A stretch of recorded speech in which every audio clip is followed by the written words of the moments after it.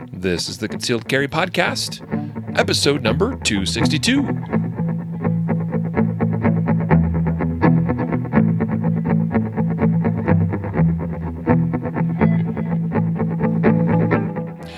Welcome to the Concealed Carry Podcast, part of the ConcealedCarry.com network. I am your host, Riley Bowman, joined this evening by producer and co-host, Matthew Marister. What's going on, man? Hey, dude. Hey, we got somebody checking in from Florida. Sorry, guys. Before we went live with recording the podcast, we were seeing where everybody on Facebook was checking in from, and we've basically covered all corners of the U.S. with Facebook viewers tonight. We know that many of you listening to the podcast are not normally able to tune in to Facebook, and that's okay. That's why we still focus on producing what we hope is a quality podcast first, with excellent audio quality, and a Facebook show secondary to that. Thanks everyone for joining in and tuning in to this is actually an evening show now. Just this time, perhaps. Generally record during the days, typically Tuesdays and Thursdays. This week got a little hectic. Next week's not going to be much better, and I'll explain why here in just a moment. But Friday evening, October 5th. Gee whiz, we're 5 days into October already. It's about 11:22 p.m. East Coast time. Here it's 9:22 in the Mountain West. So welcome everyone. So we are talking tonight about we're doing part 3 of the Ultimate Concealed Carry Beginner's Guide. Super cool. We did just 10 episodes ago, part 2, and part 1 came 114 episodes before that.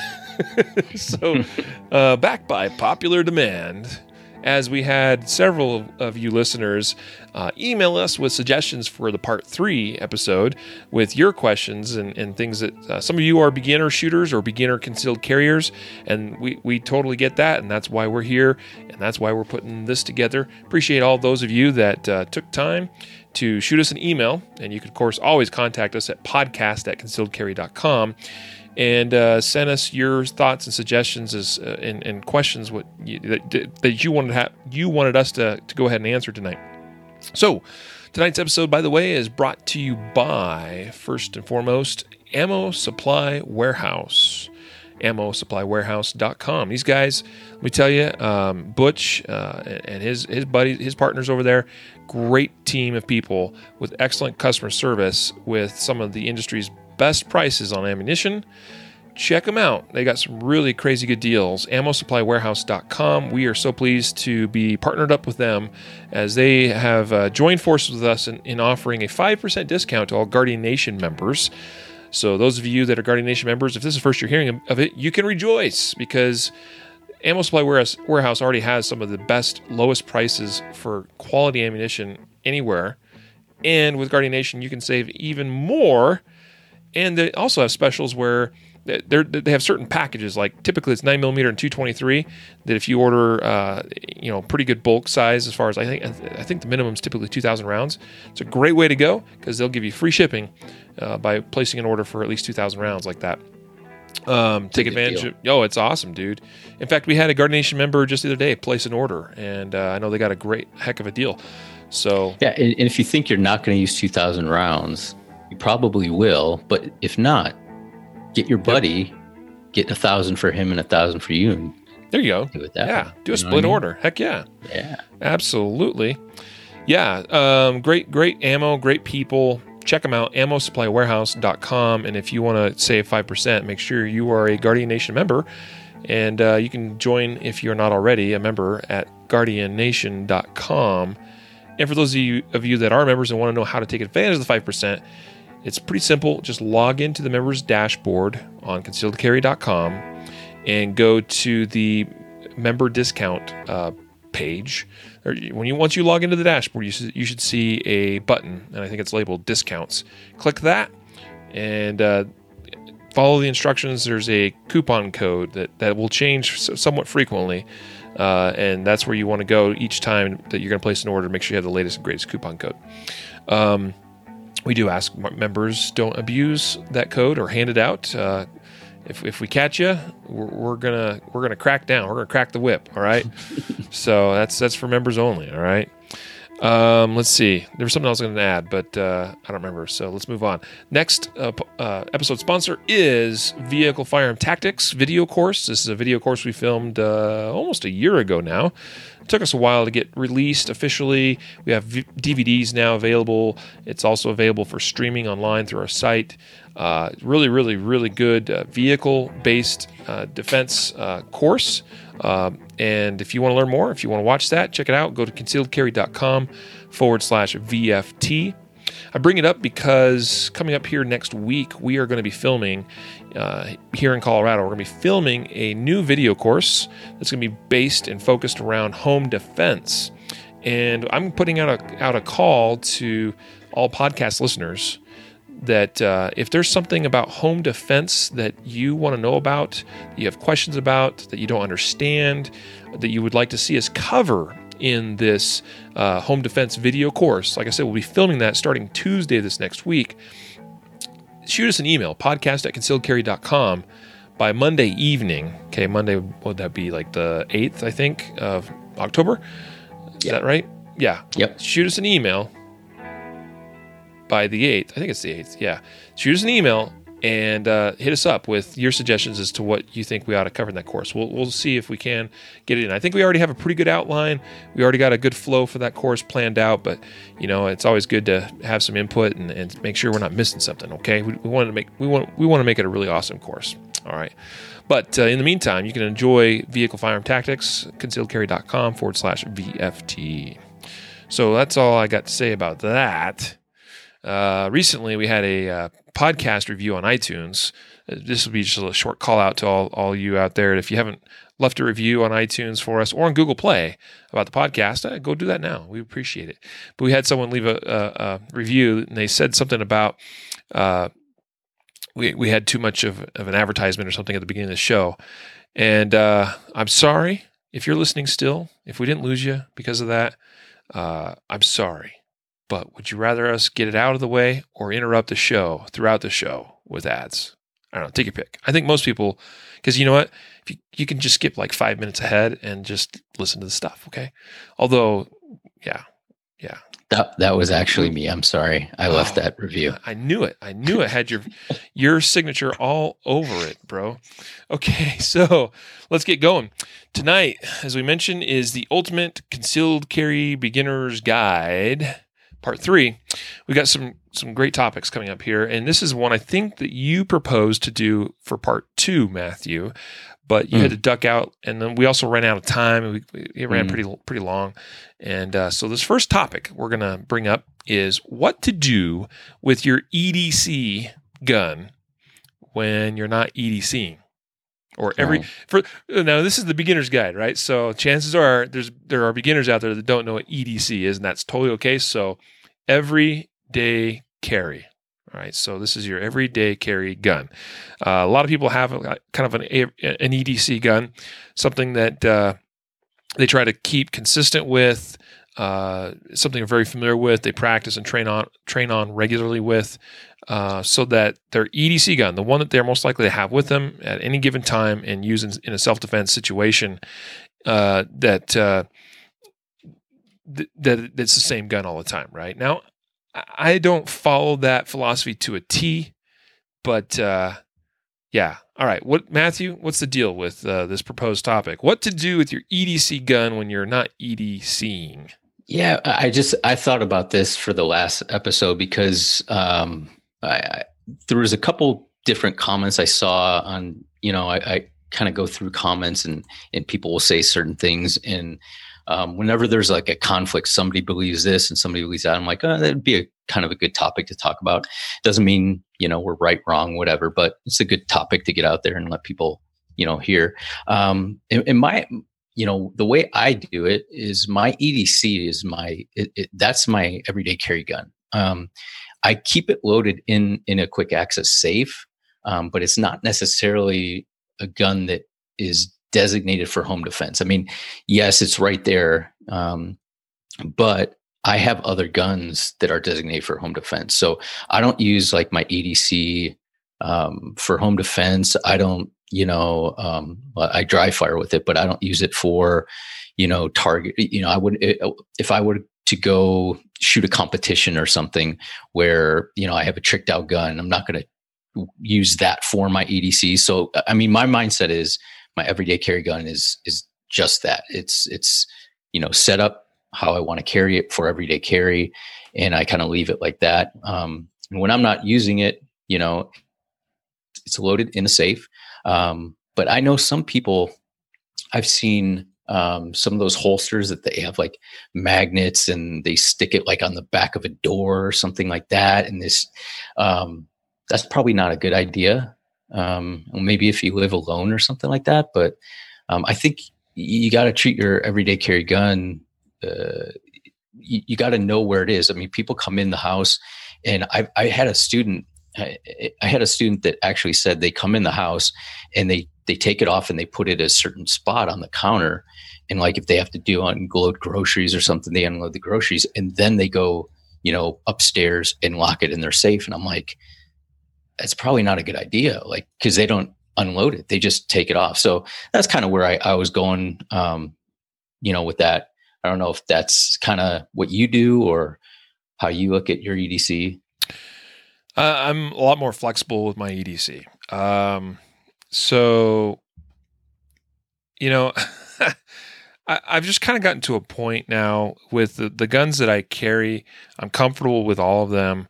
I'm okay with like whether it's a Glock 19, a P320, a P365, even a Glock 43. Still, it doesn't really matter. Like whatever comes out of my holster goes into my hand, and I'm gonna shoot it. So now. Generally, so for a lot of the summer, since I got my first P365, that was kind of my EDC gun. Now I was trying to get a lot of reps with it, shoot it a bunch, run it through its paces. There's no reason why I've stopped carrying it, other than I'm working on some other projects. And so lately I've been really heavy back into my Glock 19 and even a Glock 17, which is actually what is on my waist right now. Which is, we'll talk some more about this here in a little bit as far as like different gun sizes and whatnot. But yeah, I mean, I'm carrying basically a full size gun, a duty gun. And I'm cool with that. Right. So what's nice with, if a Glock 19 or a P320 or Glock 17 is your EDC gun, then that can double very nicely as a home defense gun as well. Right. A little bit bigger gun, very easy to throw a weapon mounted light on if you desire. These are definitely good guns for home defense, just as they are for EDC use.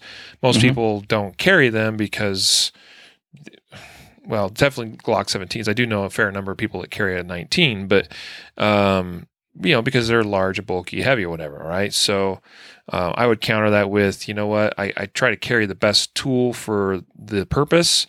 And always a little bit bigger, more shootable, more accurate, more higher capacity gun is always going to be my preference over something very small and low capacity. And you know what? I don't carry a gun to be comfortable necessarily, although I do find I have strategies and ways and holsters and different things that help make it more comfortable. So yeah, my EDC gun frequently. My EDC gun is the gun that goes in my safe by my bed. That is my quick access gun, in the middle of the night. So that's my thing. Now I do have that handgun vault has two shelves in it. So there's always a secondary gun in there that's generally always in there. That is also an appropriate home defense gun. That one kind of probably rotates a little bit. It might be a P320. It might be a Glock. It might be something else. But then whatever I'm carrying typically goes in the second or the top shelf. And whichever gun is most appropriate for home defense use, I'm going to throw my weapon mounted light on when I put it in the safe. Do that every night. That's the routine. I carry all day long. I go to the safe. I'm going to bed. I take the gun out, put the weapon mounted light on, stick it in the safe, go to bed. Get up in the morning. I take the weapon. I know a lot of people carry with a weapon mounted light on. I don't do that typically, but yeah. So that's kind of my routine as far as what I do with the EDC. Here's the big thing though. Like you kind of touched on this. Too many people don't carry guns in their homes, and we can point to much in the way of evidence as to why that's not the greatest idea. That there are so many home invasions that occur at times where people normally could be armed, but they aren't because they choose not to be for whatever reason that might be. It could be a comfort issue as far as you can put up with the discomfort or inconvenience of having the gun when you're away from the house, but as soon as you get back home, you want to be comfortable, so you remove the gun. A lot of people will change their dress when they get home to something more comfortable that might not be conducive to carrying a gun, and so they'll remove the gun at that point. And you got to think of your own personal home defense strategies. If you don't have the gun on your person, you might have you might have planned very well for other contingencies as far as other places that are within close reach and quick access that you can get to in a situation. But I prefer to have that gun on my person at all times, no matter where I am. I'm at home most days, all day long. I work from here for the by and large, and which, by the way, is a really great home defense strategy because the house is like almost never vacant for an opportunity for somebody to break in, right? So anyway, I'm kind of rambling at this point. Those are just some thoughts for me about my approach as it relates to EDC. Yeah, and I think just wrapping it up, I just would add, like, whether you carry in your home or not, is ultimately going to be your choice. But what I think the main point to take is, if you're what you do with your EDC, you should kind of get into a habit of doing that. Because I think when we build habits, then we kind of get in routines, and we're less likely to put our gun in this safe this day, or put it in this safe this day, or this time it ends up on the drawer, or this time it's on, it's just like you get into a habit, and it becomes a lot easier, both, a habit of carrying it, so I just think, know what you're doing, come up with a game plan, home defense strategy. If it's part of your home defense strategy, great. If it's not, great again. But, come up with a game plan and kind of stick to it and start building habits. Yep. Cool, man. All right. Good stuff there. I'm going to turn now to, we had some questions come in via email from some listeners. And let's see, the very first one here I'm going to touch on. Yeah, this will be a good one. We'll start right here. By the way, I do see a comment here from Cameron. He says he loves my hat. So I'll mention that real quick because this is a cool hat. The hat looks like, one of Donald Trump's hats, "Make America Great Again." Instead, this says "Make Guns Great Again." Now, I think they're already great and always great. This is probably definitely appropriate to wear in like California or New York or something. But I'm wearing it tonight in honor, essentially, of my friend Eric Ward, who's one of our instructors down in Houston, Texas. Just this last weekend, he came through a certification course with me and Jacob to be certified as one of our first Guardian pistol instructors in the country. And so he gave me this hat as a gift. His company, Forward, Forward Fire. I cannot always remember. Forward Defense Firearms and Training. There you go. Forward Defense Firearms and Training. He makes these hats. You guys can probably look him up and get one of these for yourself if you want. So that's why I'm wearing it tonight. All righty. Question. Oh, go for it. Yeah, Amy asked a quick question. She said, "What about if you're a pregnant woman?" And I don't know much about being a pregnant woman, but I will say, and I guess you're talking in reference to what do you do with your firearm? In your home, if it obviously is when you get later on in the pregnancy, that gun, if you carry appendix, is going to have to go somewhere else, right? And maybe if you're at home, maybe you carry it outside the waistband or something like that, right? Or maybe you don't carry it all. You just stage guns in your home with quick access safes in certain areas. That's what I do. I have one, if I'm in this area of the house, if I'm in that area of the house, depending on where the door is, I always can get to a gun relatively quickly. And without having to cross over, a doorway, an entry doorway. So no matter where somebody comes in, I can pretty much get to a gun. So maybe that's something that you could look at too. Yeah, totally.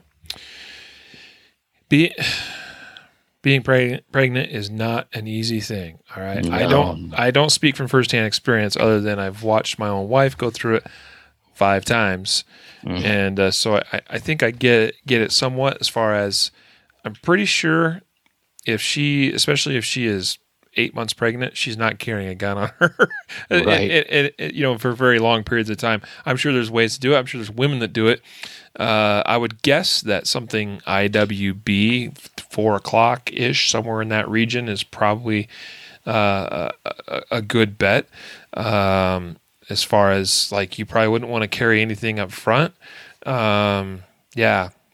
Anyway, Amy, if you are expecting right now, well, good luck to you. I don't know. I assume that's why you're asking the question. So that's very exciting if that's the case.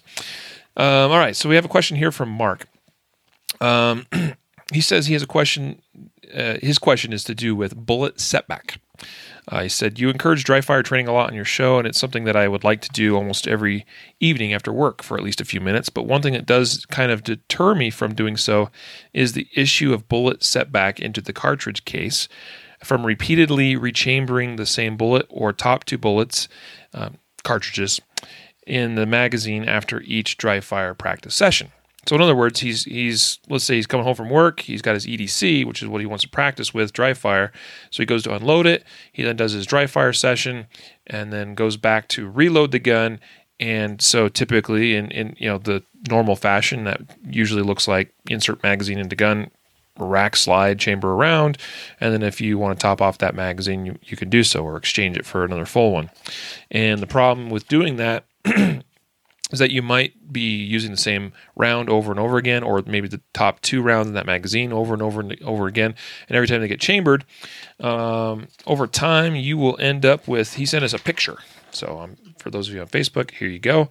That's a very good depiction of setback. These look like, they could be 40s. They look like 40s to me. Maybe 45. I don't know. It's hard to tell for sure, but I think they're 40s. And so you see like the one on the left there is kind of normal, and then they gradually get further and further in. And if we see any measure of setback at all, then we recommend that you do not use that round, that you don't use that round, period. All right, just to be safe, especially for defensive use, all right? And so toss it, throw it away, whatever, okay? So... And by the way, one thing I do to gauge setback is I will take all the rounds out of a magazine or whatever, and I'll just kind of line them up. And at a glance, you can usually tell, pretty good when one is not like the others. It's like that Sesame Street, game. Which of these things is not like the other, right? So that's kind of how I do that. Because if the bullet gets back too far, it can increase the pressure inside the chamber, because there's less room, and so you don't want that to happen, obviously. So that's the danger, and you could cause your gun to have a catastrophic failure. So that's kind of the safety aspect of it. It's possible. I don't know how common it is, but it's possible. The other issue that might be caused is if you have a bullet with setback. And it's not the one that you just put into the chamber, but maybe it's the second or third one in the magazine and you didn't notice, and it could maybe cause a feeding failure as well, right? So, all right, so good questions here. Actually, let me continue here with what he's saying. He said, I usually discard the bullet as soon as I see, that's good, that there is setback. He recognizes it could cause feeding issues, so we covered on that. And then he said, for a while I quit rechambering the round from the magazine in an attempt to avoid this problem, but I quit this practice after realizing I may be putting stress on the extractor by snapping it over the rim of the cartridge rather than feeding it through the magazine into battery as was designed. So what do you guys recommend that I do? So I got some really good thoughts on this for you. So I'm going to take the lead on this one, Matthew, and then certainly any additional information you have, you are more than welcome. So I have right here my Glock 19. All right, so this thing is clear, okay? All right, just so you Nazis out there can know without a doubt, I've got this cleared Glock 19. And so this is what I do, guys. every time that I need to reload, rechamber one of my guns, one of my carry guns in particular, this is the procedure I follow. I've been doing this for a couple of years now. I don't think anybody taught me this. I think it's sort of something I just figured out. Although I have seen a couple other people talk about it here and there in forums, but I just discovered it myself. All right, it's not rocket science, but most people are not aware of how to do this. All right, so here's the procedure that I follow. And I'll do my best to describe this verbally for you audio-only listeners. So I've got my Glock basically angled downward in a safe direction, of course. I'm going to take my round. This is a snap cap that I'm using tonight. Okay, this is one of the Newbold ones. Okay, Newbold Targets makes these. They're available for sale on our site. Very, very reasonable price snap caps. Okay, so I'm going to drop that into the chamber. All right, now I'm not going to let the slide slam forward.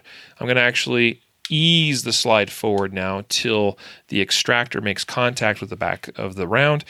And what I now see is that this gun is out of battery, of course, right? So now what? Well, then I'm going to turn and being mindful of direction. Now where I'm at, this right here, where this is pointed, is a safe direction. Okay, and I'm also going to be mindful about my support hand, because this is a common mistake that someone, as they are making this transition, will sweep their hand with the muzzle of the gun. So typically what it looks like with me is I'll drop that round in the chamber, ease the slide forward. I then bring my hand underneath the gun. I come around to the front carefully without muzzling my fingers or hand. I'm now going to do kind of like a press check, and I'm going to slowly. Now this takes some practice. By the way, guys, this is not necessarily a beginner's thing that I would suggest. But it's made it into the beginner's episode because this is something I do wish I'd known earlier than I did.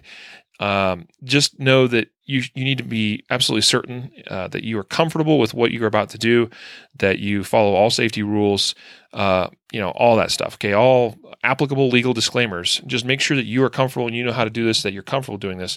Okay, so what I'm going to do now is I'm going to do a press check. I'm going to slowly come back. This takes a good deal of finger strength. I'm going to slowly come back.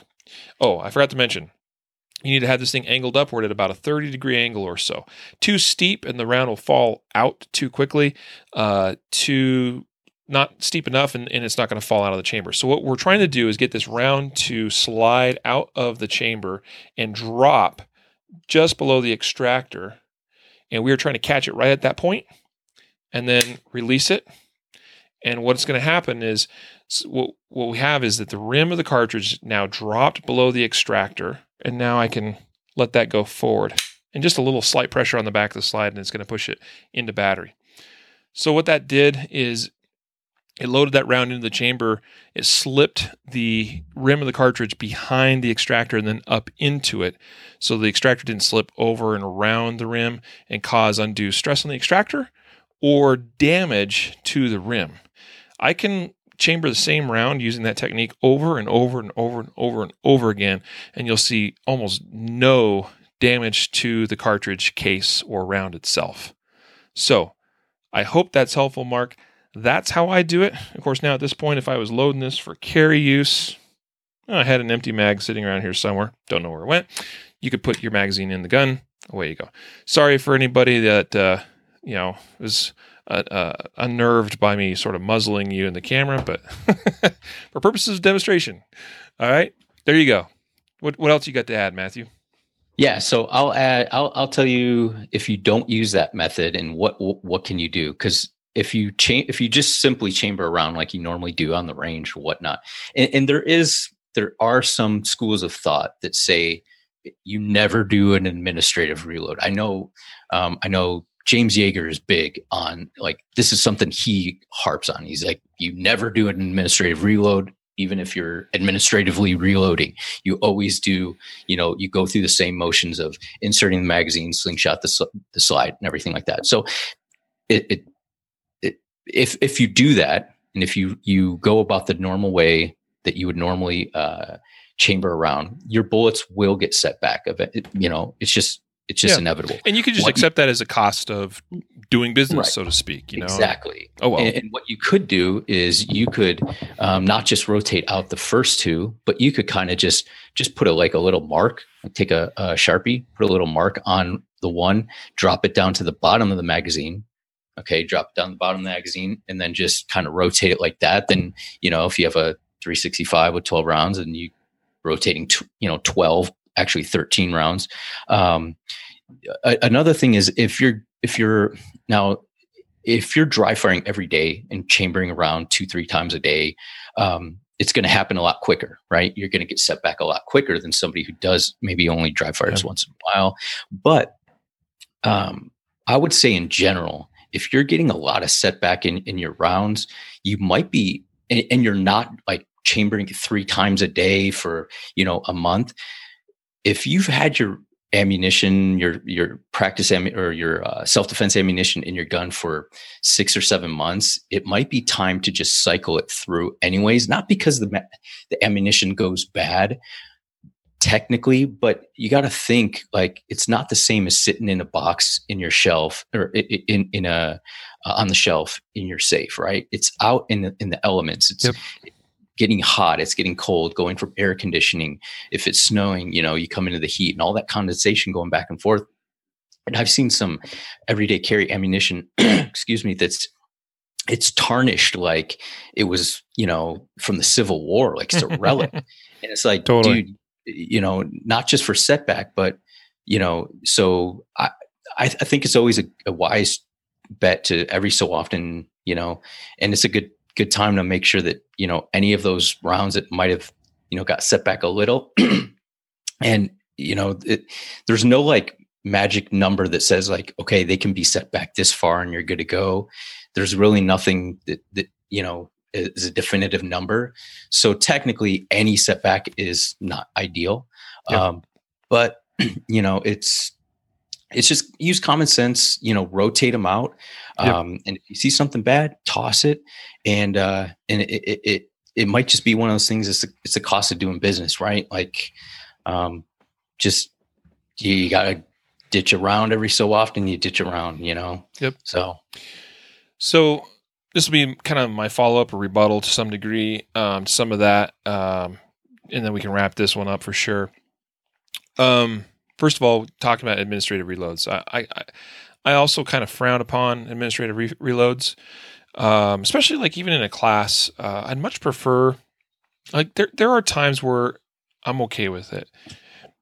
I mean, like if a student is about to do a drill and they need a certain number of rounds and they know that they're low, and they want to do an administrative exchange of a magazine while it's in the holster, like I'm not going to beat them up over it.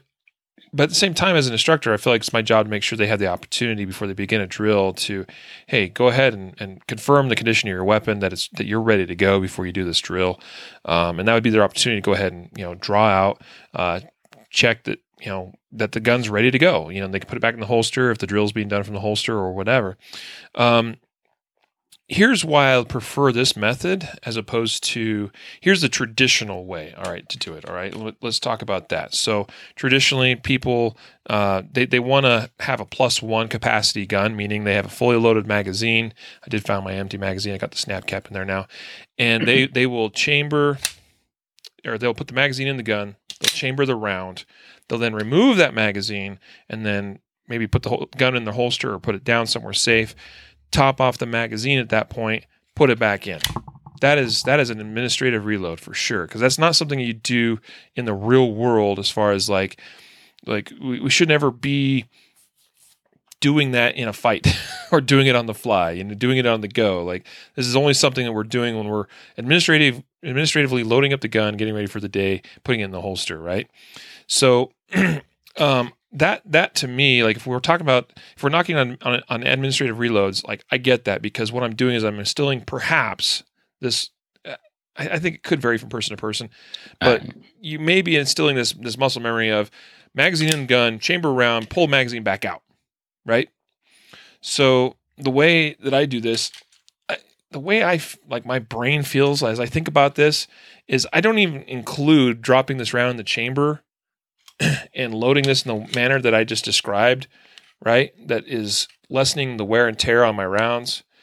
And by the way, as much as I dry fire and load and unload and load and unload my guns, I would go through at least 1 or 2 rounds per week. And I definitely am with you in that people should be shooting their loads or defensive rounds out of their guns. I'd say once every 6 months, rotate through those defensive rounds. I think is a good rule of thumb for civilian carriers. But I don't even mentally, I'm not even including what I just did as far as dropping that round in the chamber and loading that as part of loading the gun. I agree. It doesn't even, it's not even something that would come to mind in a fight, And so then what am I doing at this point? I'm taking a fresh mag, and in the same way that I'd load a gun, whether it's a tactical reload, a speed reload, whatever it is, it's going in the gun, and I'm not doing anything else. Then it's going to the holster, right? So I prefer that in terms of the muscle memory aspect, as opposed to the other approach, which is load, chamber, mag out, do whatever, magazine back in. That's I think a little excessive. Now, Charlie commented that he drops a round into the chamber, then I think what he's saying is he just drops the slide onto that round. You know what?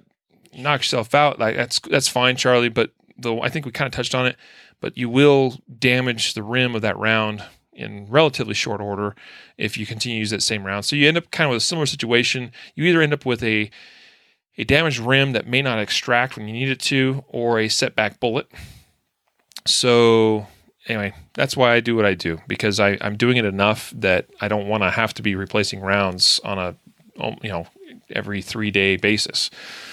So anyway, good stuff, guys. Anita asks, what is an administrative reload? And so we probably didn't actually define that super clearly, but an administrative reload is just, it is, what I would say, not a real world reload. I don't know how else to say it. It's something done for administrative purposes, like you're getting the gun ready. These are things that are, in a gunfight. How do we load a gun? Well, it's either you have a slide forward and a magazine goes in and you rack the slide to chamber a round, or you have a slide that's locked back and you insert a round and you rack the slide or hit the slide release or whatever and chamber a round. Like that. That's how you load a gun in a fight in the real world. Everything else beside that is what I would probably put in the category of administrative. Okay, what I just did a moment ago, dropping the round in, all that stuff, that was administrative for sure. The secondary part of it, though, was less so, but still what I would classify as administrative reload. And I'm sorry, Anita, you'll have to just go back and see watch the replay to see how I demonstrated it. I'm not it's magic. All right. We've got to move on. All right. So next up, we have a question we actually had 2 listeners write in and ask about bullet weight. And I thought this was really interesting because we had 2, literally within days of each other, sent in the same question. And this was following the part 2 of the Beginner's Guide episode series. And so I thought that was pretty cool. Let's see. So I'm just looking up something here because I want to make sure I get it right. And that is how many, let's see, grains are in and out. I think there we go. It's 437 and a half. All right. That's why I can never remember it. 437, but you had it. 437.5, right? It's very precise. I only knew it was 400. So I'm not a reloader, so I don't really know all that stuff. But. Yeah. So explain to us, Matthew, grains, both in terms of bullet weight and other things in ammunition that are weighed in grains. Yeah, so here's the thing. I think, well, obviously we already talked about grain is the weight of the bullet. It doesn't have anything to do with the total weight of the ammunition or the gunpowder. It's the weight or mass of the bullet itself.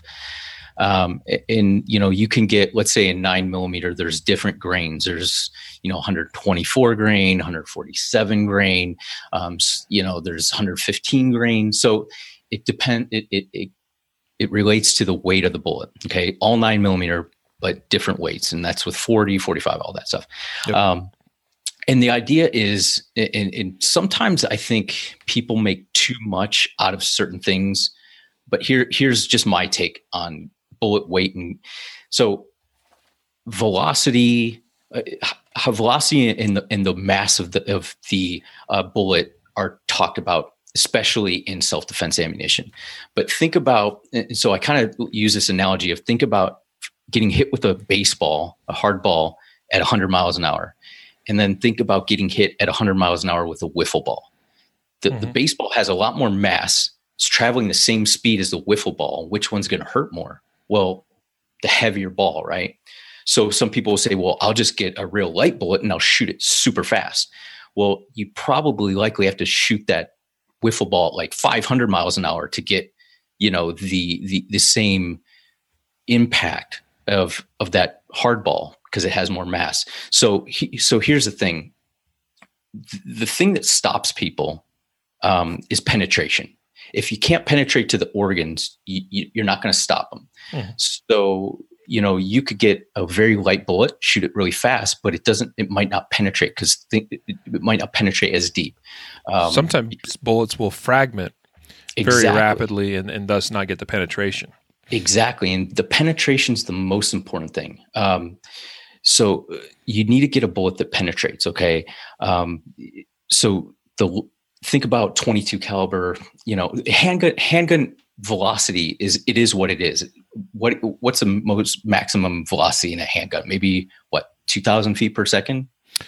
Yeah, in the case of like 460 Smith & Wesson, I think is the fastest handgun round out there. And in like the 300 bullet weights, I think about 300, maybe they might have a 250 grain weight option.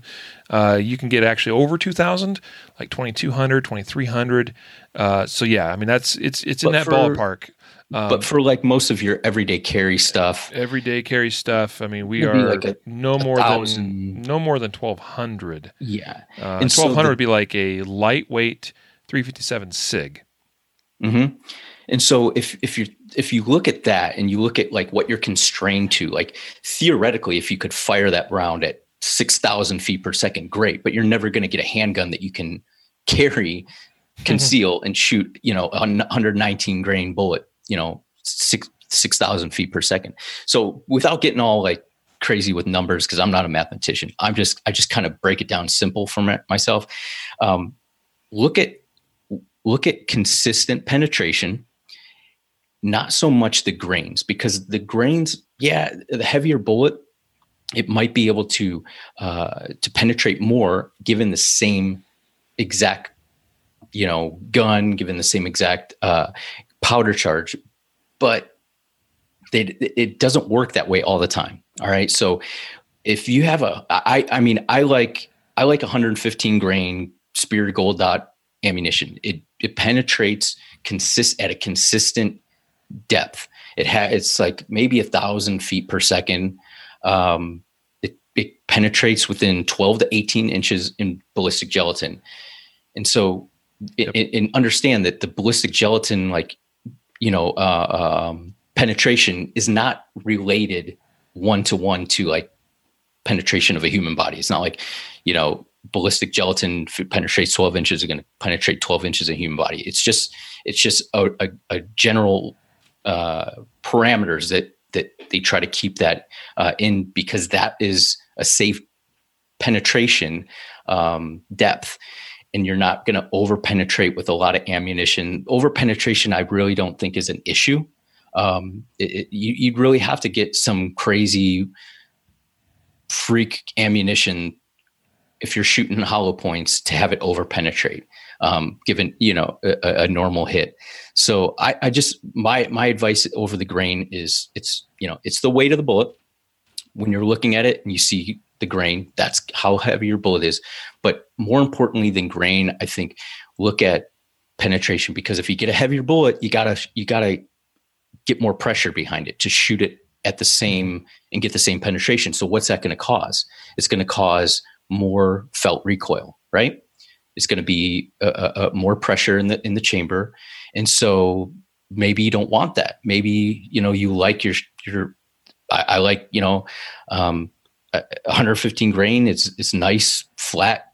I don't get a lot of recoil, but I get awesome penetration. Yep. And so so that's kind of where if it makes sense, and I hope I didn't confuse everybody that's listening, but if I did, I apologize. But So I'll just try to add a little additional clarification. I liked the wiffle ball and baseball analogy that you used because if you think about it, like out of a gun, like you basically have a certain amount of potential energy that gun is capable of producing. Just like my throwing arm, like I can if I have a wiffle ball in my hand, I can throw at a certain max velocity with that wiffle ball. That same maximum strength and force I can apply to a baseball, but the difference is going to be the wiffle ball is going to go faster, at least for a short distance, and the baseball is going to go a little bit slower. And that's what we have with bullets coming out of the muzzle of a gun. This Glock 19 is about a 4-inch barreled pistol. If I shoot a 115 grain, it's going to come out at about 1150. If I shoot a 147 grain, which is just a little bit heavier, it's going to come out at like 1,000, right? That's the difference. So the question is, do you want that velocity or do you want that weight? Well, I really appreciated the way you approached it, Matthew, because you kind of said, like, whatever works, like, use it. So I like to use a resource. We've talked about it before on the podcast. LuckyGunner.com has a self-defense ammo ballistic tests page on their website. It's really, really, really well done. I'm going to go ahead, for those that are participating on Facebook, I'm going to share my screen, and you can see what I'm looking at right here, okay? And I'll do my best to describe this. And but folks, you just got to go to LuckyGunner.com and click on their ballistics. Sorry, I'm scrolling back to the top on their ballistics testing page, okay? And what you'll see here is that they've done a really good job of explaining everything as far as their procedures, how they went about this. They're consistent in how they did it. Okay, and so what we see, and they're using the right stuff. This is top grade ballistics gelatin, not some other medium. So they're getting good consistent data, similar to any other testing. Now, this is not a laboratory that they're doing this in necessarily, but I think they're doing the very best that they can, and I think they're being very consistent about it. That looks like an HST round. Yep, it is. Okay, so they explain here, and one thing I like, one of the questions that William, who wrote in about bullet weight, he was also asking about barrel length, and I think what he's getting at is, well, should I maybe consider using a lighter weight bullet and have a shorter barreled gun so that I can still get good velocity, right? Versus, like, for instance, let's say I'm shooting a 147 grain bullet out of a 5-inch barrel. Let's say I get 1,000 feet per second velocity. But then if I shoot that same 147 grain load out of a 3.4 or 3.5 inch barrel, whatever the Glock 26 is, let's say I don't get 1,000, I get 925 or something, okay? And so I might then use a 124 grain or 115 grain and get 1,000 or 1,050 or whatever, right? So I think that's where he's going with his question, and that kind of makes sense, or at least I understand, why someone would think about that. Here's what I really like about the way Lucky Gunner approached their testing. Now, first of all, they used good ballistic gel. They tested everything with heavy clothing barrier, just the same way the FBI does. Okay, they followed the FBI protocols in this regard. All right, the way that it's done is you have a cotton T-shirt material. It explains, how many threads per inch, how heavy it is. Some additional cotton shirt material. Then you have Malden Mills Polartec 200 fleece, and then you have a layer of cotton denim, similar to Levi's, okay, or jeans, okay. So those are the 4 layers. They're stacked together. They're placed over top of the ballistic gel. They then shoot it 5 times and measure the result. But what I like is that every test they do on their site is done out of shorter barreled guns, similar to what most people carry. So you basically get worst case scenario, that you're probably not carrying something shorter than this 3.25 inch barrel on the Glock 42, or a 3.5 or 3.4 inch barrel like on the Glock 27 or Glock 26, or on this Smith & Wesson M&P 9 compact. Okay, so they're using these smaller, shorter barreled guns to kind of get worst case scenario results, if that makes sense. So they're not testing these out of 5-inch and 4-inch barrels. All right, so that's pretty cool. So then what we can see is we can scroll on down. We can get to where first they have 380 auto, then they have the 9mm. So these are the results. They're giving you the 5-shot velocity average on the far right. They're showing you what the penetration depth was, what the average depth was, what the average expansion diameter was. They're showing you a picture of the actual rounds that were retrieved from the gelatin. What's interesting, we see some rounds that perform very consistently as far as expansion, like this. I'm not sure which one this was. This is an HST. I'm not sure what. I think it was 147 grain. We see very consistent expansion from this, right? We also see some rounds that just absolutely suck. Magtech, Guardian Gold. We have one that partially expanded and everything else failed to expand, right? What's that going to result in? Well, we tend to see over penetration consistently. We also see quite a spread across those rounds as well, right? Where we see rounds that are very consistent, like I don't even know what this P&W Arms one is, 115 grain, but it consistently penetrated like 13 and a half inches. That was the average, and they're all right there together, and we see that they all expanded exactly the same, right? So that just gives you kind of a sense of how what the approach is like from Lucky Gunner as they do their testing here. Very detailed, awesome transparency. You can see the whole process and see all the data, right? So the way I would answer this is, don't worry too much about bullet weight. Understand that there are kind of common weights for caliber. 9mm is commonly 115, 124, and 147 grain, right? Almost every major manufacturer makes that type of those they make loads in one of those three or all three of those bullet weights, right? Just find one that is somewhere in this green zone, 12 to 18 inches. This one's probably acceptable. It's just over that 18-inch. It's consistent though. That's good. I'd much rather see a little bit of over penetration than under penetration. We don't really see any 9mm loads except for this 92.6 grain Magtech First Defense something or other. And here's the Liberty Ammunition 50 grain. This is that stuff that goes like 2,000 feet per second out of a 9mm, and it's a super, super lightweight bullet. But horrible penetration, right? And that's exactly that. I wish I would have seen this first, because that explains it perfectly. Yep. Like you have a lightweight, you could fire it much faster than these other rounds, but why are those other rounds penetrating deeper? Well, one of the reasons is they're a little bit heavier. Yep. There's other factors, but here's another good example. A lot of people talk about these Corbon Glaser slugs or whatever. And these things just suck, okay? They don't penetrate very deep. They're very inconsistent. You can see right here, we see a couple, there's several inches spread among 4 of these rounds, and there's one that actually penetrates way deeper than everything else. Very, very wide variance and inconsistency, and just terrible general performance, right? So I'll tell you, there's a couple of rounds you just basically cannot go wrong with. Most of the Federal HST rounds are pretty good. The 147 grains are very, very good, very consistent. The 124s generally are consistent, but they err on the side of over-penetration. The 150 grains are acceptable probably as well. We do see a couple of results here, a little bit inconsistent, but they're not terrible.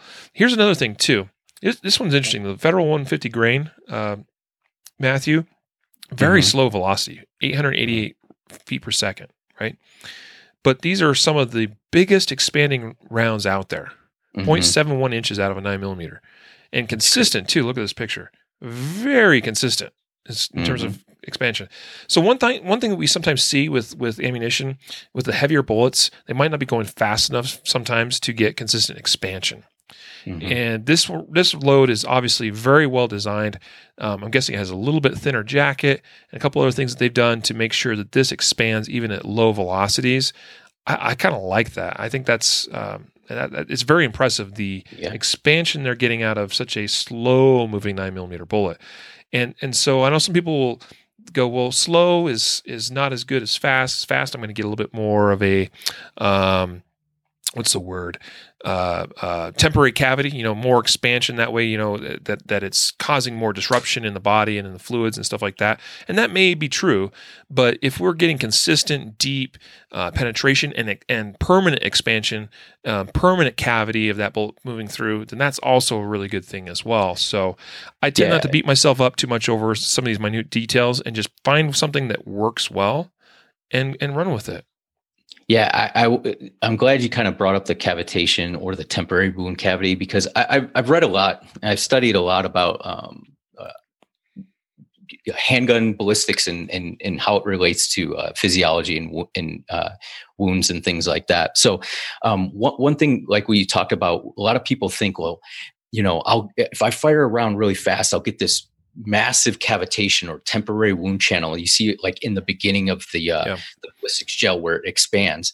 But our bodies aren't ballistic gel. Our bodies are very supple, and muscle tissue, fat tissue, most of your organs besides like dense organs like the liver, kidneys, brain, they're very elastic. So that temporary wound channel closes right back up.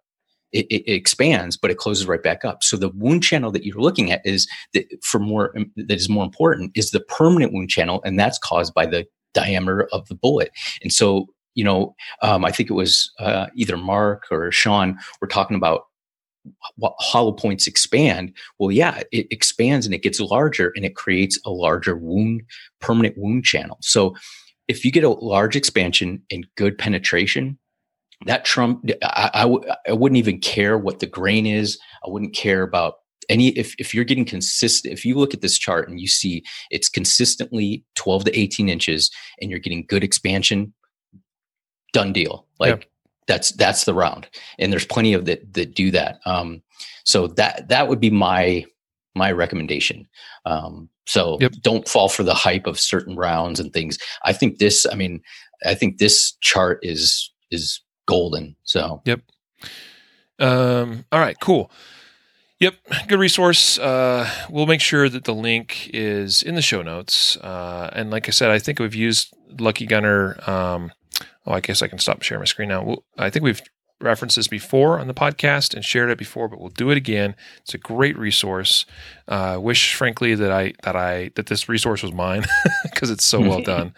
But there you go. Good stuff. All right. So we touched a little bit on barrel length. You know what?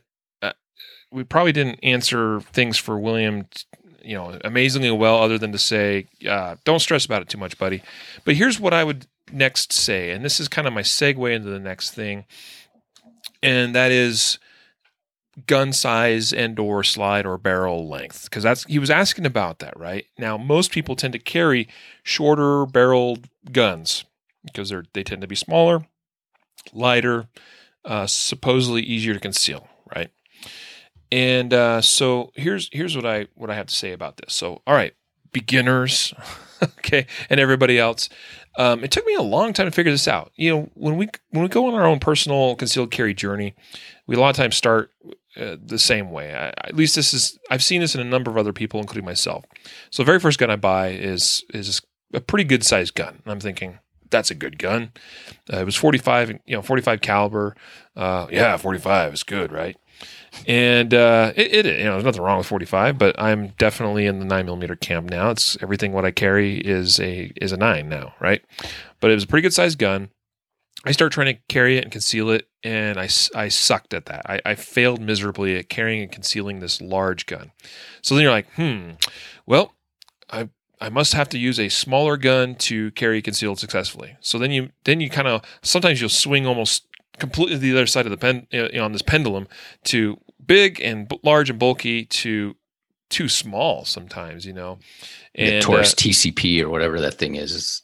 Right. Yeah. Super, super small gun.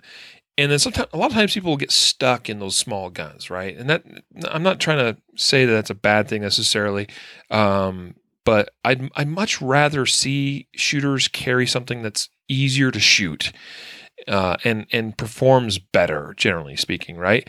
But a lot of folks, they move to those smaller, lightweight guns, and I understand why. All right, then they find, I can actually carry concealed pretty well now. Okay. Sometimes what you'll find is, and you may end up like me, or you kind of like, well, that gun sucks to shoot. I suck at shooting it, so now I need to kind of dial it back towards the middle again. And a lot of times we might settle somewhere in the middle, or maybe not. Now that's kind of, I've gotten to a point where I've gone from one end of the spectrum all the way to the other end of the spectrum. Not that I ever carried an LCP as like my primary gun, but I definitely carried some things that were very small and probably too small. And then now I'm back to tonight. I'm carrying Glock 17, so I'm like swung all the way back over. And really, what it is I've realized, Matthew, is that the thing that newer concealed carriers fail to understand a lot of times is what makes for a great holster in terms of concealability and also comfort. And a lot of times too, we might be on a budget, or we're a little bit afraid to go drop, some nice coin on a nice holster. And so we a lot of times will choose holsters that are not the greatest holsters, and they don't therefore either conceal that great, or they are not very comfortable unless we get the ones that are for very small guns, right? And what I've learned in the last few years is that I can carry and conceal, and this is not true for everybody. I know that there's someone listening is going to be a petite woman that's going to go, there's no way I can carry a Glock 17.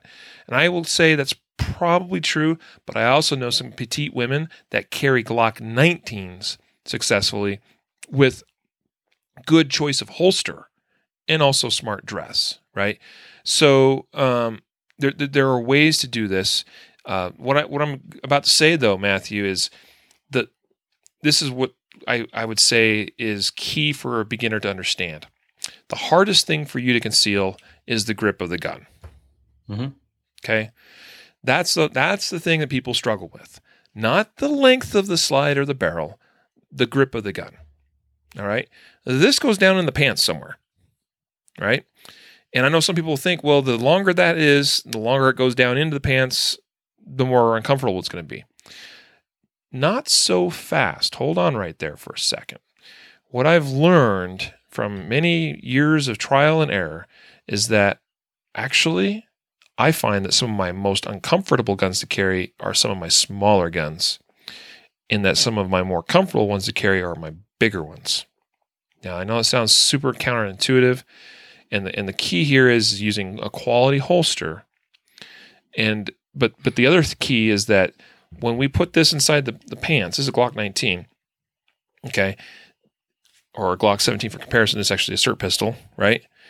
The Glock 17 is only like 3/8 of an inch or 1/2 inch longer than the Glock 19 in terms of the barrel, right? The grip is it's quite a bit longer, all right? The grip is going to be the hard thing to conceal. When we have more length or more stuff in the pants, any of that pressure that is created from carrying concealed like that is spread out over a bigger area when it's a bigger gun that's inside the pants. Okay, so I have a P365 holster, I'm not going to name names, that I put it on and I went, ooh, not going to work, because it was so small that even with the P365, which is a very small gun, the pressure there against my body was over such a small little area. And plus there were kind of some sharp corners on that holster too, which I was not very fond of, that it was quite pinchy, for lack of a better term. Okay. And when I put that in a larger holster, much better. In fact, I've got here, this is for the P365 from Filster. I've sort of deconstructed parts of it, so it's not complete here. But this is longer than the actual gun itself. The holster is longer than it needs to be. And some people look at that and be like, "What? Why?" The answer is that it spreads out that pressure over a larger area, and it conceals better this way because I have more leverage on the gun and the holster below the belt, so that the top of the belt and the grip that tends to stick out doesn't stick out quite as bad. So I've spoken there for quite a while there, but that's where I'm at, is that the thing that you need to understand as it relates to concealability, it's twofold. You got to spend good money on a good quality holster from a maker that understands how to build a good quality holster. We're not just talking about quality of the build of the holster. We're also talking about quality of the design from designers that understand what goes into making a good holster. And then the second thing is that don't be so fooled into thinking that you got to have a ultra small compact gun to carry concealed successfully and do so comfortably. In my opinion, the ideal gun for me right now to carry concealed would be a Glock 17 length slide and barrel and a Glock 19 length grip.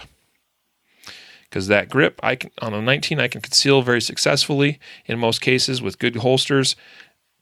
And I'm not penalized anymore by having a little bit longer slide as far as the carrying of that gun. What I gain is a little bit more velocity in my bullets and a little bit longer sight radius and a gun that I think is a little bit easier to shoot and control. There you go. That's that's a lot of stuff to give my beginner's tip. But that's taken me like 12 years to figure out.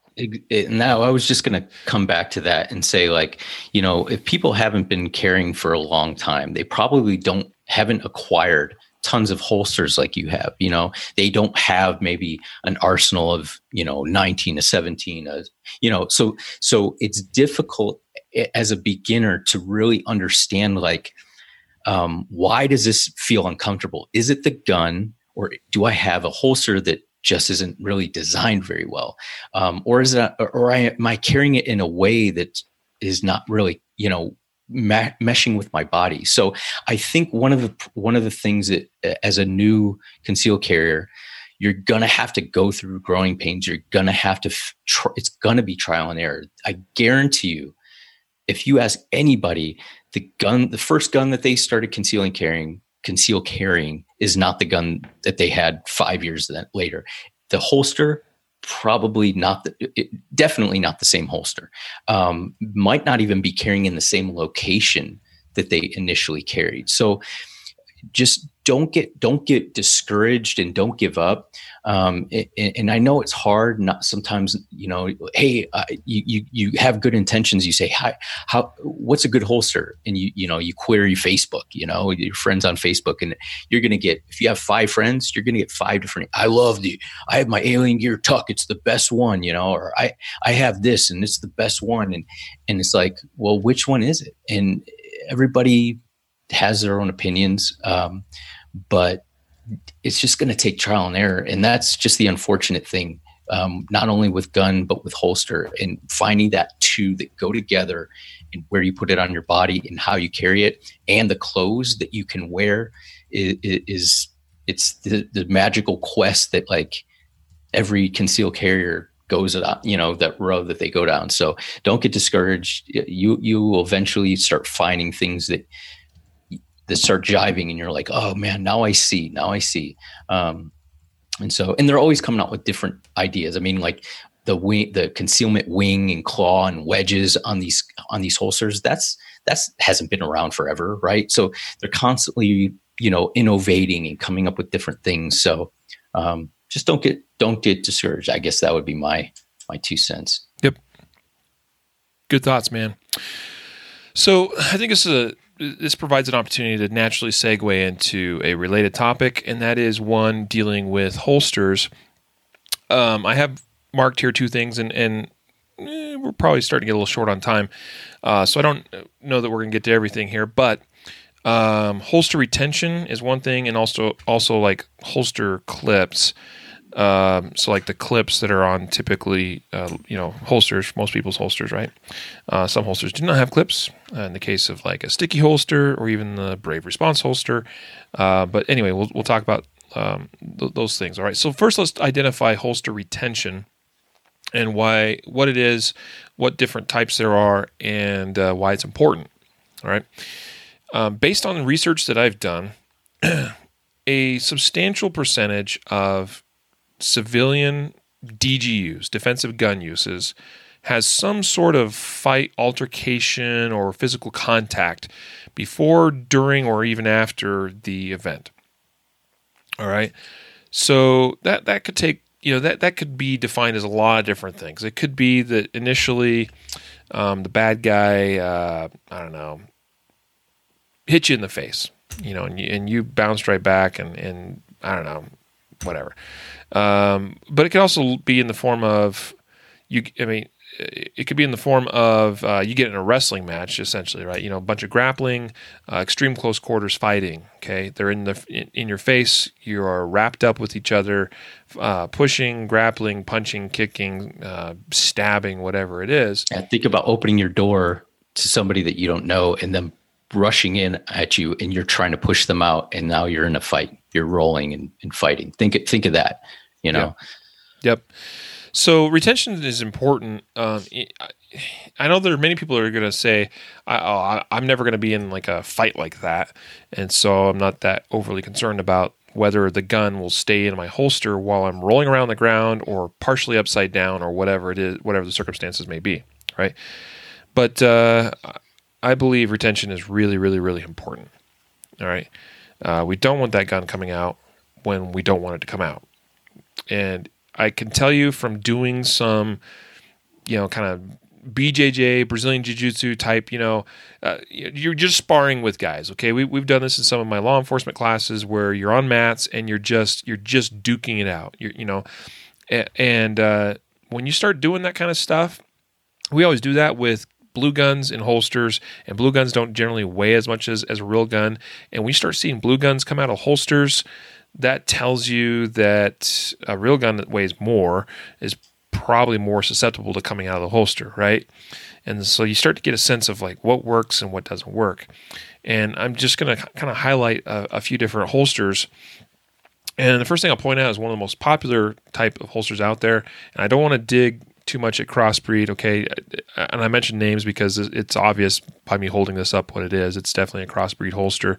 This is a hybrid holster, leather backing, Kydex outer shell, 2 metal clips, and it does have some retention, and it's definitely kind of adjustable. Like you can get a heat gun and you can change the depression of the trigger guard area, and it'll increase the retention.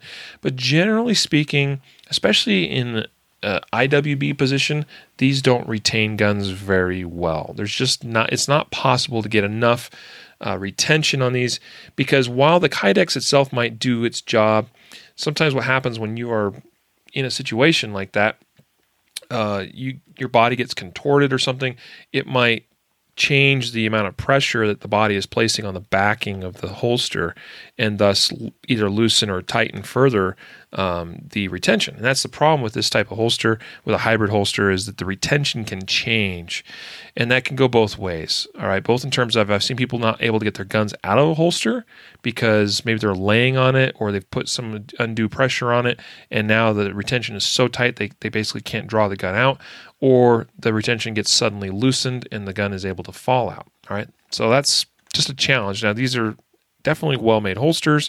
Clearly, I have one here. I haven't used it in years, but, good stuff from a good company, good people, but this is not ideal in terms of retention, right?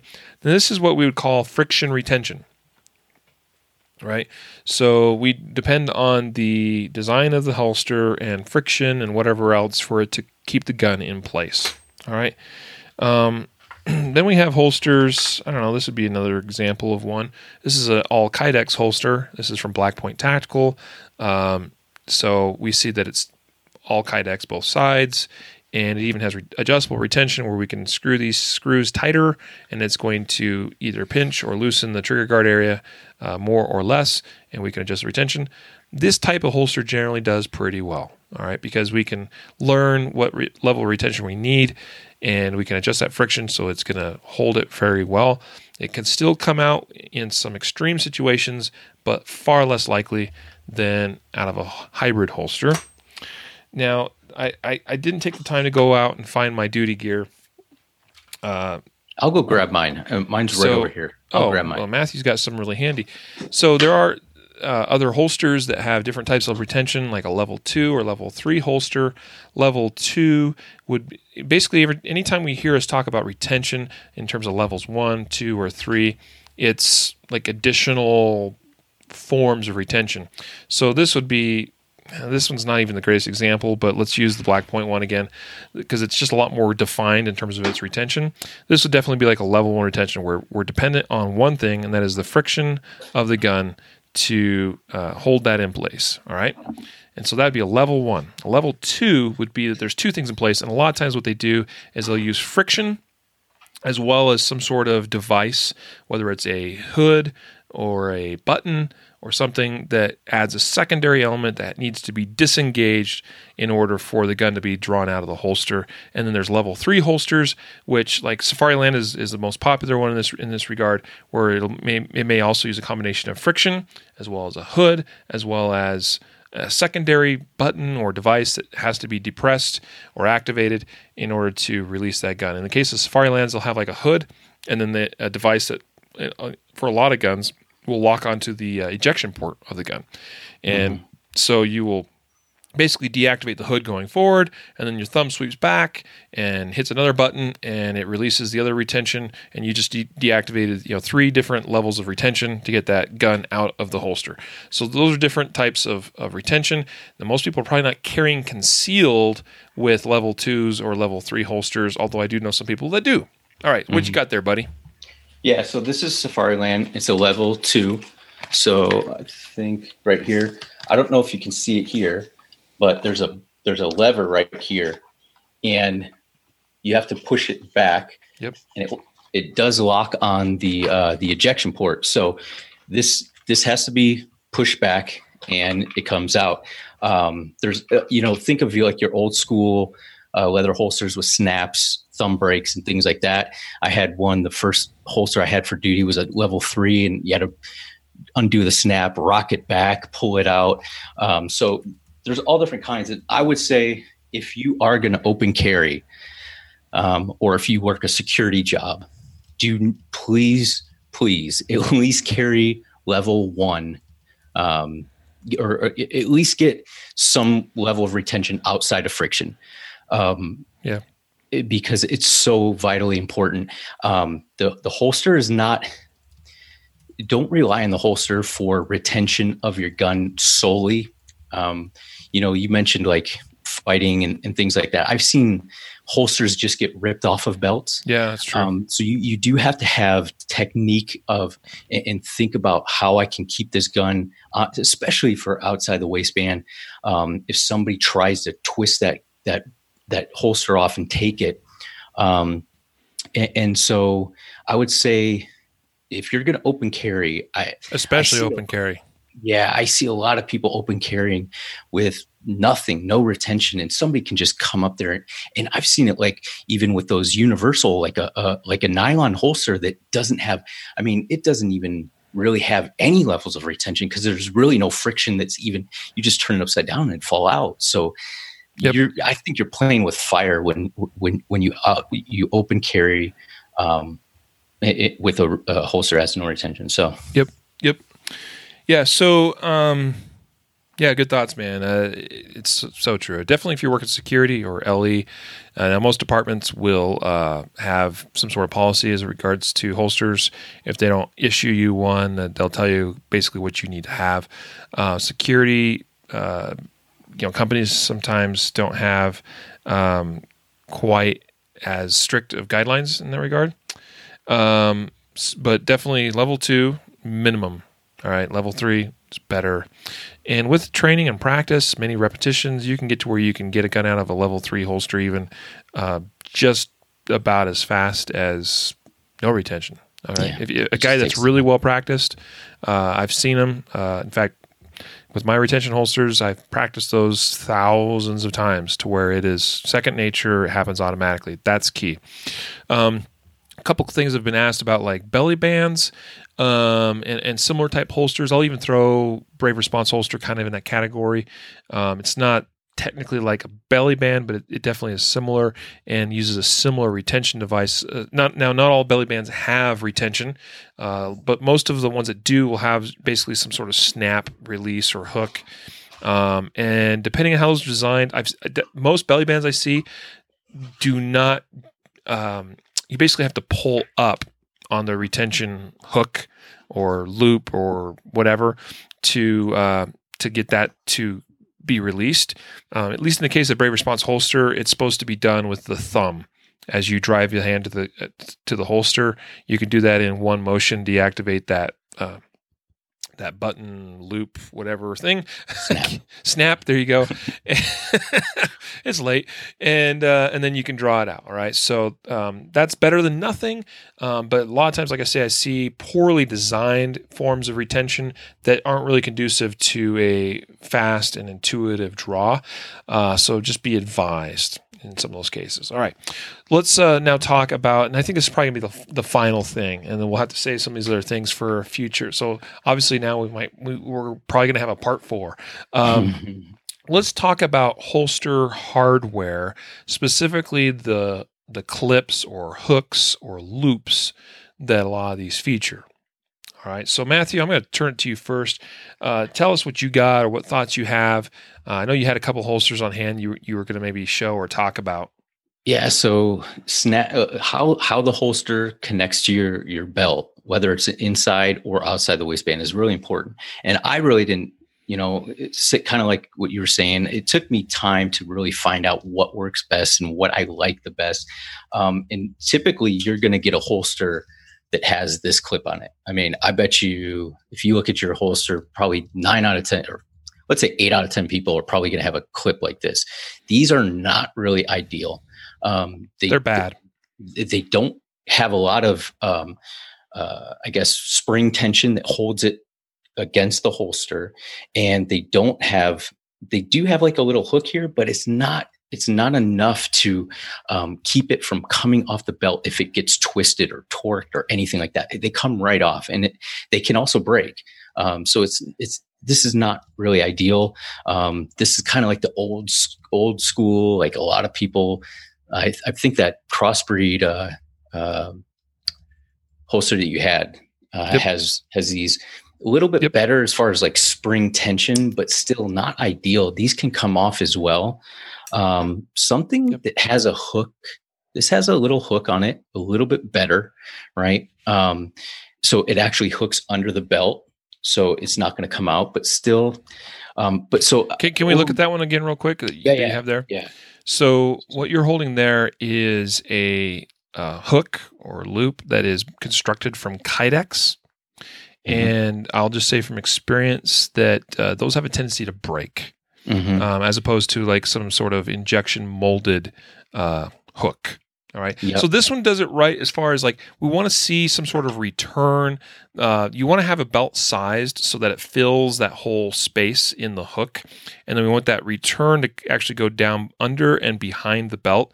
And then we're less likely to have that hook come off of the belt. And that's what we see is on the draw, a person's going to draw. This happens especially when you're under stress or trying to move quickly. And that clip or hook will actually come off of the belt when you go to draw the gun. And that's what we're talking about here. We're talking, not all clips or hooks are created equal. And there's many of them out there that really, really are bad. Holsters that come with, generally they're handmade or homemade by the holster maker. They'll some of them will make these Kydex clips, and those are known to. Kydex doesn't do very well when you have small, sharp bends that are then placed under stress. It'll work for a while, but eventually it's going to break. And so don't go with those. And you had another clip I think you showed, which is a plastic one. This one I think we're talking about. Yep. These are the most common one that you see on the market today. A lot of if you go on Amazon and try to buy a holster, a lot of the stuff you see advertised on Facebook and elsewhere, there are a dime a dozen. All these different holster makers out there that the standard clip that comes with their holster is what you were just holding up there. And it's these plastic clips. They don't really have a good hook on the bottom side. It's more like a shelf. It comes in at a little bit sharper angle than 90 degrees, but not by much. And I see those fail all the time as far as you go to draw and that clip will not stay on the belt when you want it to, when you need it to. This is a problem. Okay. Stay away from these cheaper plastic clips on these holsters. Now, there are some plastic clips that are better. Right. But these ones specifically that we're talking about, and I know this is harder for those that are listening only, but it's these wider, they're kind of like 1.25 inches, 1.5 inches sometimes wide plastic clips. with the two holes at the top. They typically screw them in somewhere near the top of the holster.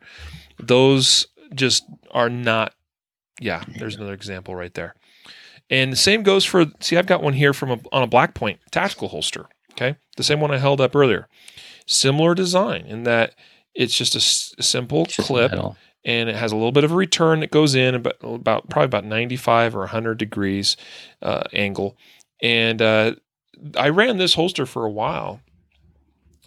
And then one day, and Matthew witnessed this, it came right off my belt along with the gun when I was trying to draw quickly. And that was a problem. I would say the metal ones are definitely better than the plastic ones, but not by much in terms of being reliable in that type of scenario. Now, I have seen some metal ones out there that actually like cut something kind of in the middle towards the bottom of that clip, where they create a really nice return where that hook is going to really hook on the back, kind of bottom backside edge of the hole or the belt. Those I think would probably be just fine. But something else I want to touch on too, Matthew, is that I see these wider clips, and these I think tend to not do as well as, let me find another one here, as one of these kind of narrower clips. Now these are some plastic injection molded clips. And you see they've got a little bit of return. I got to get on the right side here. I'm looking at the camera backwards. They got a little bit of return. It kind of hooks on the bottom of the belt a little better than most clips do. And it's particularly if you see these narrower clips and you see two of them used together with some space in between, that tends to do quite a bit better than just one standard wide clip. The problem is... Go ahead. I'm sorry. No, I was just going to say, because what ends up happening is you have one pivot point on your belt, and the holster does this. And if your gun's doing that, you go to grab, sometimes the butt of your gun's way underneath your belt line. Now it's popped up. It's not good. You want to keep it however you set it up. You want it. And I don't know how to explain it terribly well, but with those single wide clips, we're able to leverage and torque those. And if you can get a corner of those to pop loose, then the whole rest of the clip will come loose. With these narrower clips, you can't really leverage those quite as easily. And at least if you have two, that's far better than having just the one, right? I do have an example. This is a G-Code NCOG holster for a Glock 43, and these are strong injection molded clips, and we see have a pretty good return on the back side there. And the way this is designed, I think it has something to do with this circular portion at the top too. It's able to exert quite a bit more consistent force. Sorry, I'm kind of flipping you off there. Wasn't realizing. Thanks. Not really thinking about it. Just like pointing with whatever finger was convenient at the time. I've had good luck with these G-Code clips, these plastic ones that are injection molded. These injection molded ones don't tend to break like the Kydex ones do. Here's another example of another injection molded clip that this one has a pretty nice return hook on the bottom, so it gets a good hook around that belt, is less likely to slip off. In fact, sometimes I have trouble getting this one to come off when I'm trying to take it off because it's hooked on there so well. And also we mentioned like the size of your belt. Typically, you're going to get an 1.5 or 1.75 size belt. Make sure you get the clip that matches your belt. Yes. Because it's either, obviously, if it's too short, right? If you have an 1.75 size belt and an 1.5 clip, it's not going to work. And vice versa. If you use too small of a belt and too large of a clip, then you have it moving up and down. You want to match that up as best, if you can. So that's another thing to pay attention to with clips. Yeah, that's a really good point. And actually, we find that wider belts do better than narrower belts. Because you're not able to exert quite as much torque on those wider belts. The other thing is a good thick belt. I like to see a good 3/16 inch thickness or thicker, as opposed to like an 1/8 inch. That's going to do a lot better as well. We want that belt to fill the void behind the clip, right? If we're using clips. Now, what if we're not using clips? What are some alternatives? These are loops. These are the gold standard. If you are interested in a holster that will retain and it's basically impossible to get it come off your belt. Like you'll rip through your belt first before you probably rip through these. These are loops made from, it's a rubberized nylon. they are basically infinitely usable. They just last forever and ever and ever. And they have these buttons, which are, they call them pull the dot buttons. And so what it is there's the button itself has a little dot on the top edge, and they will only release pulling from the top down towards the towards your feet. Okay. And then they snap in the same way too. You put the bottom in first, and then the top snaps in last. So essentially, when these are on your belt snapped in place, the belt you can't pull these apart from the bottom up. Only when you intend to hook your thumb or finger on the top edge of that button and pull it towards your feet, and then they will release. These loops. And more and more, I'm moving away from anything clip related and moving over to loops. These are awesome. They retain super well. They are a little bit slower to put on. Certainly, I can put on something like with these clips a little bit faster, but with practice, I can get to where I can put these loops on pretty easily as well. Yeah, and I'm like you. I probably maybe, I don't know, close to a year ago, I just started slowly changing out my holsters, going with two loops. And there are holsters that have one loop and you run into the same problem as one clip. Yep. It retains it well on the belt, but it doesn't keep the gun from moving. So like I have my Black Point Tactical, I replaced those metal clips. The metal clip, yeah. Yep. And I just find these, I think if you try it out, you'll find how much difference it feels on your belt, how much more secure. Your gun never moves. The holster never moves. Everything just starts working better. You're not adjusting it and has it popped up this way. Yep. I think it's probably one of the, a good way to go. Yep. That's what I've been doing for several months now, is almost nothing but loops. Occasionally some clips still, but mostly all loops these days. One other thing, and Amy is asking about this. She says, I don't wear belts and haven't ever, especially now. And I think it's because she's the one that asked earlier about the about being pregnant and whatnot. I totally get that. Now, I would say this, all right? I'm not a lady, so I can't speak to female needs. And so it's not fair for me to say, well, this is how it is, and I'm a dude. But regardless if you're a dude or a dudette, like you should just do what I say. But you are probably always better off carrying a gun somewhere on your waist if you also wear a belt. But I also understand, due to styles, what dress, whatever, that a lot of women don't wear belts. I get it. All right, you'd be better off if you did, but still. Here's an option for you, okay? UltiClip. This would be another thing we should talk about. These have become very popular these days. They work really well. All right, they are super secure. They lock in place. Basically, I got a hook on. I got to pull on that tab thing, and then it releases this. It's also kind of somewhat spring loaded. This just exerts a lot of leverage and force onto that clip. And boy, you can wear these without a belt. They will latch onto your pants, your jeans, whatever, even yoga pants. These will work very well. They'll always work better in pairs. Like if you got a little bit wider holster, if you have a place you can mount two of these, that's going to definitely be more secure with that, especially when you don't have a belt. But I've definitely seen women that successfully been able to wear these, and guys too, without belts, just using the single clip, because they do hold very, very well. Of course, this is mounted on a knife sheath of mine. So UltiClip, that's another really secure option that also will work belt or no belt. If with a belt, I've actually find that this is very successful for very concealed carry, meaning like we don't want to have any clips or loops or anything showing. In the case if we were tucking or anything like that, you can actually hook this onto your pants behind the belt, have the belt over in front of it, and you'll see no clips, no loops, no nothing. So UltiClip, really, really cool. option. It's been around just a couple years now, but we're seeing those available more and more and more from more holster manufacturers. Anita's asking about gun belts made for women. I would actually encourage you to take a look at some of the offerings from 511. They have some stuff specifically for women, and I know they also make a version of my favorite belt. I think it's called the TDU Double Duty. It's basically tan color or coyote color on one side, black on the other side, so it's reversible. Has a really strong plastic D-style belt loop or buckle or whatever.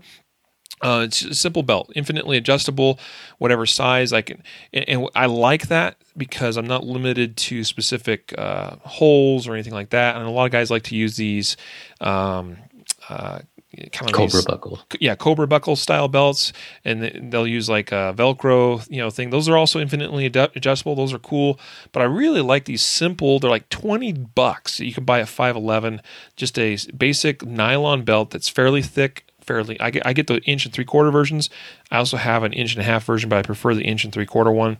And you can use it in a couple different ways.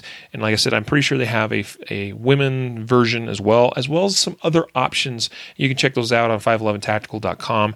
I've definitely seen those in their stores, both the men and women's belts. So hopefully that's helpful for you, Anita. So basically, what it comes down to, guys and gals. Don't use these crappy, cheap clips and things on holsters. Don't buy holsters that come with those.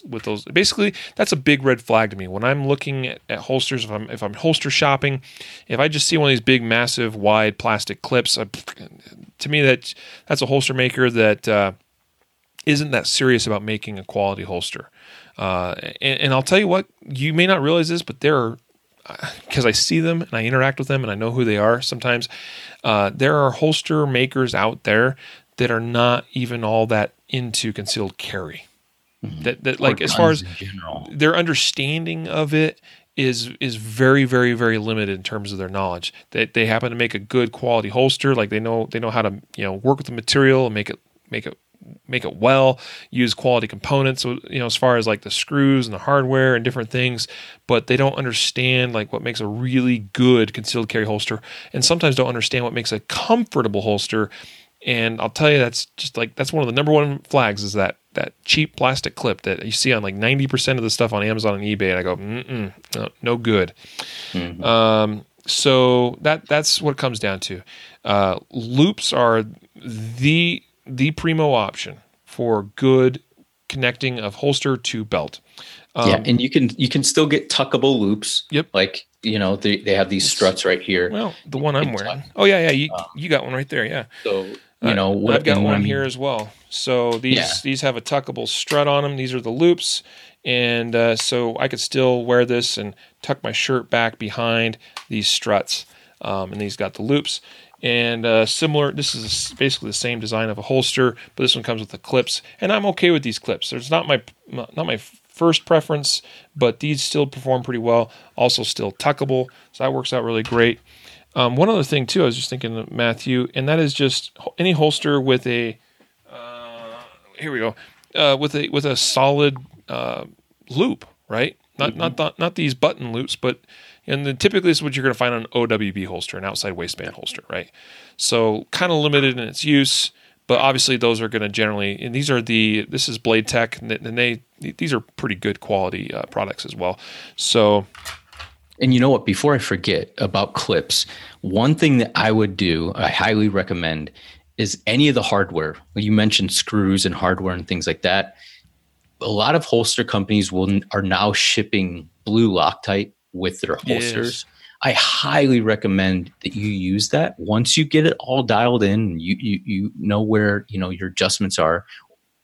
You put a dab. You don't have to kill it with the Loctite, but put some on, because I know I probably 1 out of every 6 classes I've attended, somebody's holster falls apart. Totally. Like, something happens where and they lose a screw, and then they're like, oh no, what am I going to do? So, and some of these screws are hard to find. A lot of holster companies use Chicago screws, which I'm not going to get into all the detail of all these different types of screws, but some of these are hard. Like you can't just walk into an Ace even sometimes and find some of these screws. I will give you a little tip. If you lose screws or hardware, or you're looking for extra hardware or looking to change out hardware, because I'll tell you what, if you have these, cheaper clips and you want to go to something different, you might not know exactly where to go to be able to buy some of that stuff. And you can actually go to holstersmith.com, and basically holstersmith.com sells parts and pieces and different things for holster builds and holster makers. And so go to holstersmith.com and you can order basically anything that you might imagine that as it relates to holster products and accessories. And they have a really great selection of screws and studs. Studs are a lot of times you see on the back of this one here. It's just a post or a stud that goes through the back side of the holster, and then the screw goes into it from the front side, or vice versa. So you can get any of that stuff. You can get the little rubber washers that sometimes a lot of these holsters will use. You can get all that stuff. Holstersmith.com. Really, really easy to use. For some of these things, you can even order in quantities of 1 or 2, and they might be 20 or 30 cents a piece. You might pay $8 in shipping, but you can get a couple of screws if that's all you're missing. So, yeah, there you go. I think we better call it a wrap for tonight. I hope this is helpful for you. When we talked about bullet setback, bullet weights, barrel lengths, gun size, slide length, et cetera, what to do with your EDC, holster retention, and holster clips, and other hardware, and different things like that. I hope that's helpful for you. All right, use quality gear, use quality clips, and all that stuff. Remember all those other tips and things we talked about as it relates to bullet setback and weight and whatnot, right? So there you go. That's part 3, Ultimate Concealed Carry Beginner's Guide. And I guess we'll see you back at some point for part 4. Maybe we'll get Jacob back on for that one as well. We were going to talk about mindset, some thoughts that Matthew had on mindset. We were talking about printing a little bit, and some other things. So we'll save those for a future episode. If you want to hit us up with the email address, podcast@concealedcarry.com, anything that you guys want us to touch on in a future episode, especially if it relates to like kind of beginner type information, or maybe you're a more experienced concealed carrier, but you think, I wish I knew this back then when I was brand new, and would have just saved me a lot of time and trouble. A lot of things we talked about today it kind of comes from that approach. Like I've just learned from trial and error, and sometimes learning hard lessons, especially as it comes to holster hardware and and the size of gun that I carry. Like I touched on that for quite a while. This is just stuff that I wish I understood 10, 12, 15 years ago. It's taken a while to figure out. So hopefully we're saving somebody out there some time. I hope. For sure. Or we're wasting their time. One or the other.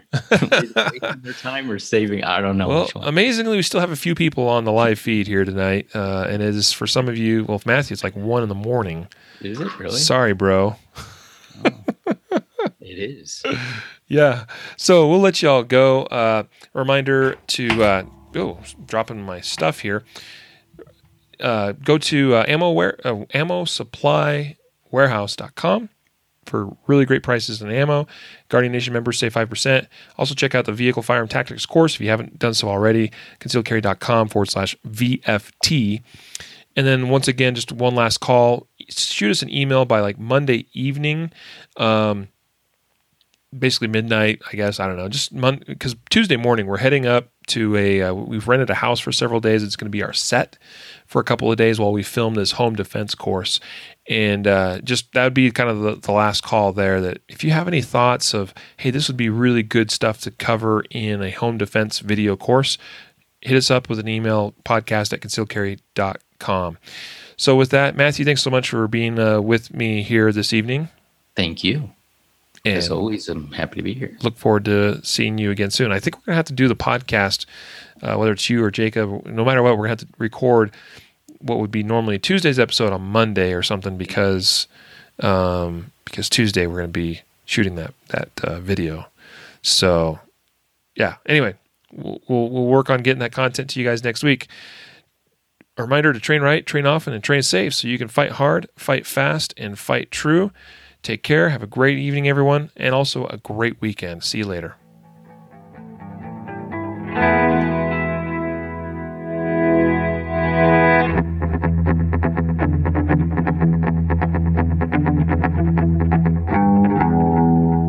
A reminder that laws vary from place to place, and we encourage listeners to seek local legal advice to understand applicable laws. The Concealed Carry Podcast, Concealed Carry Inc., ConcealedCarry.com, and their affiliates strive to share insights and stories about firearm-related incidents and laws, but things could be different where you live, or laws may have changed by the time you listen to this. We cannot be held liable for your actions based on the information shared in this podcast.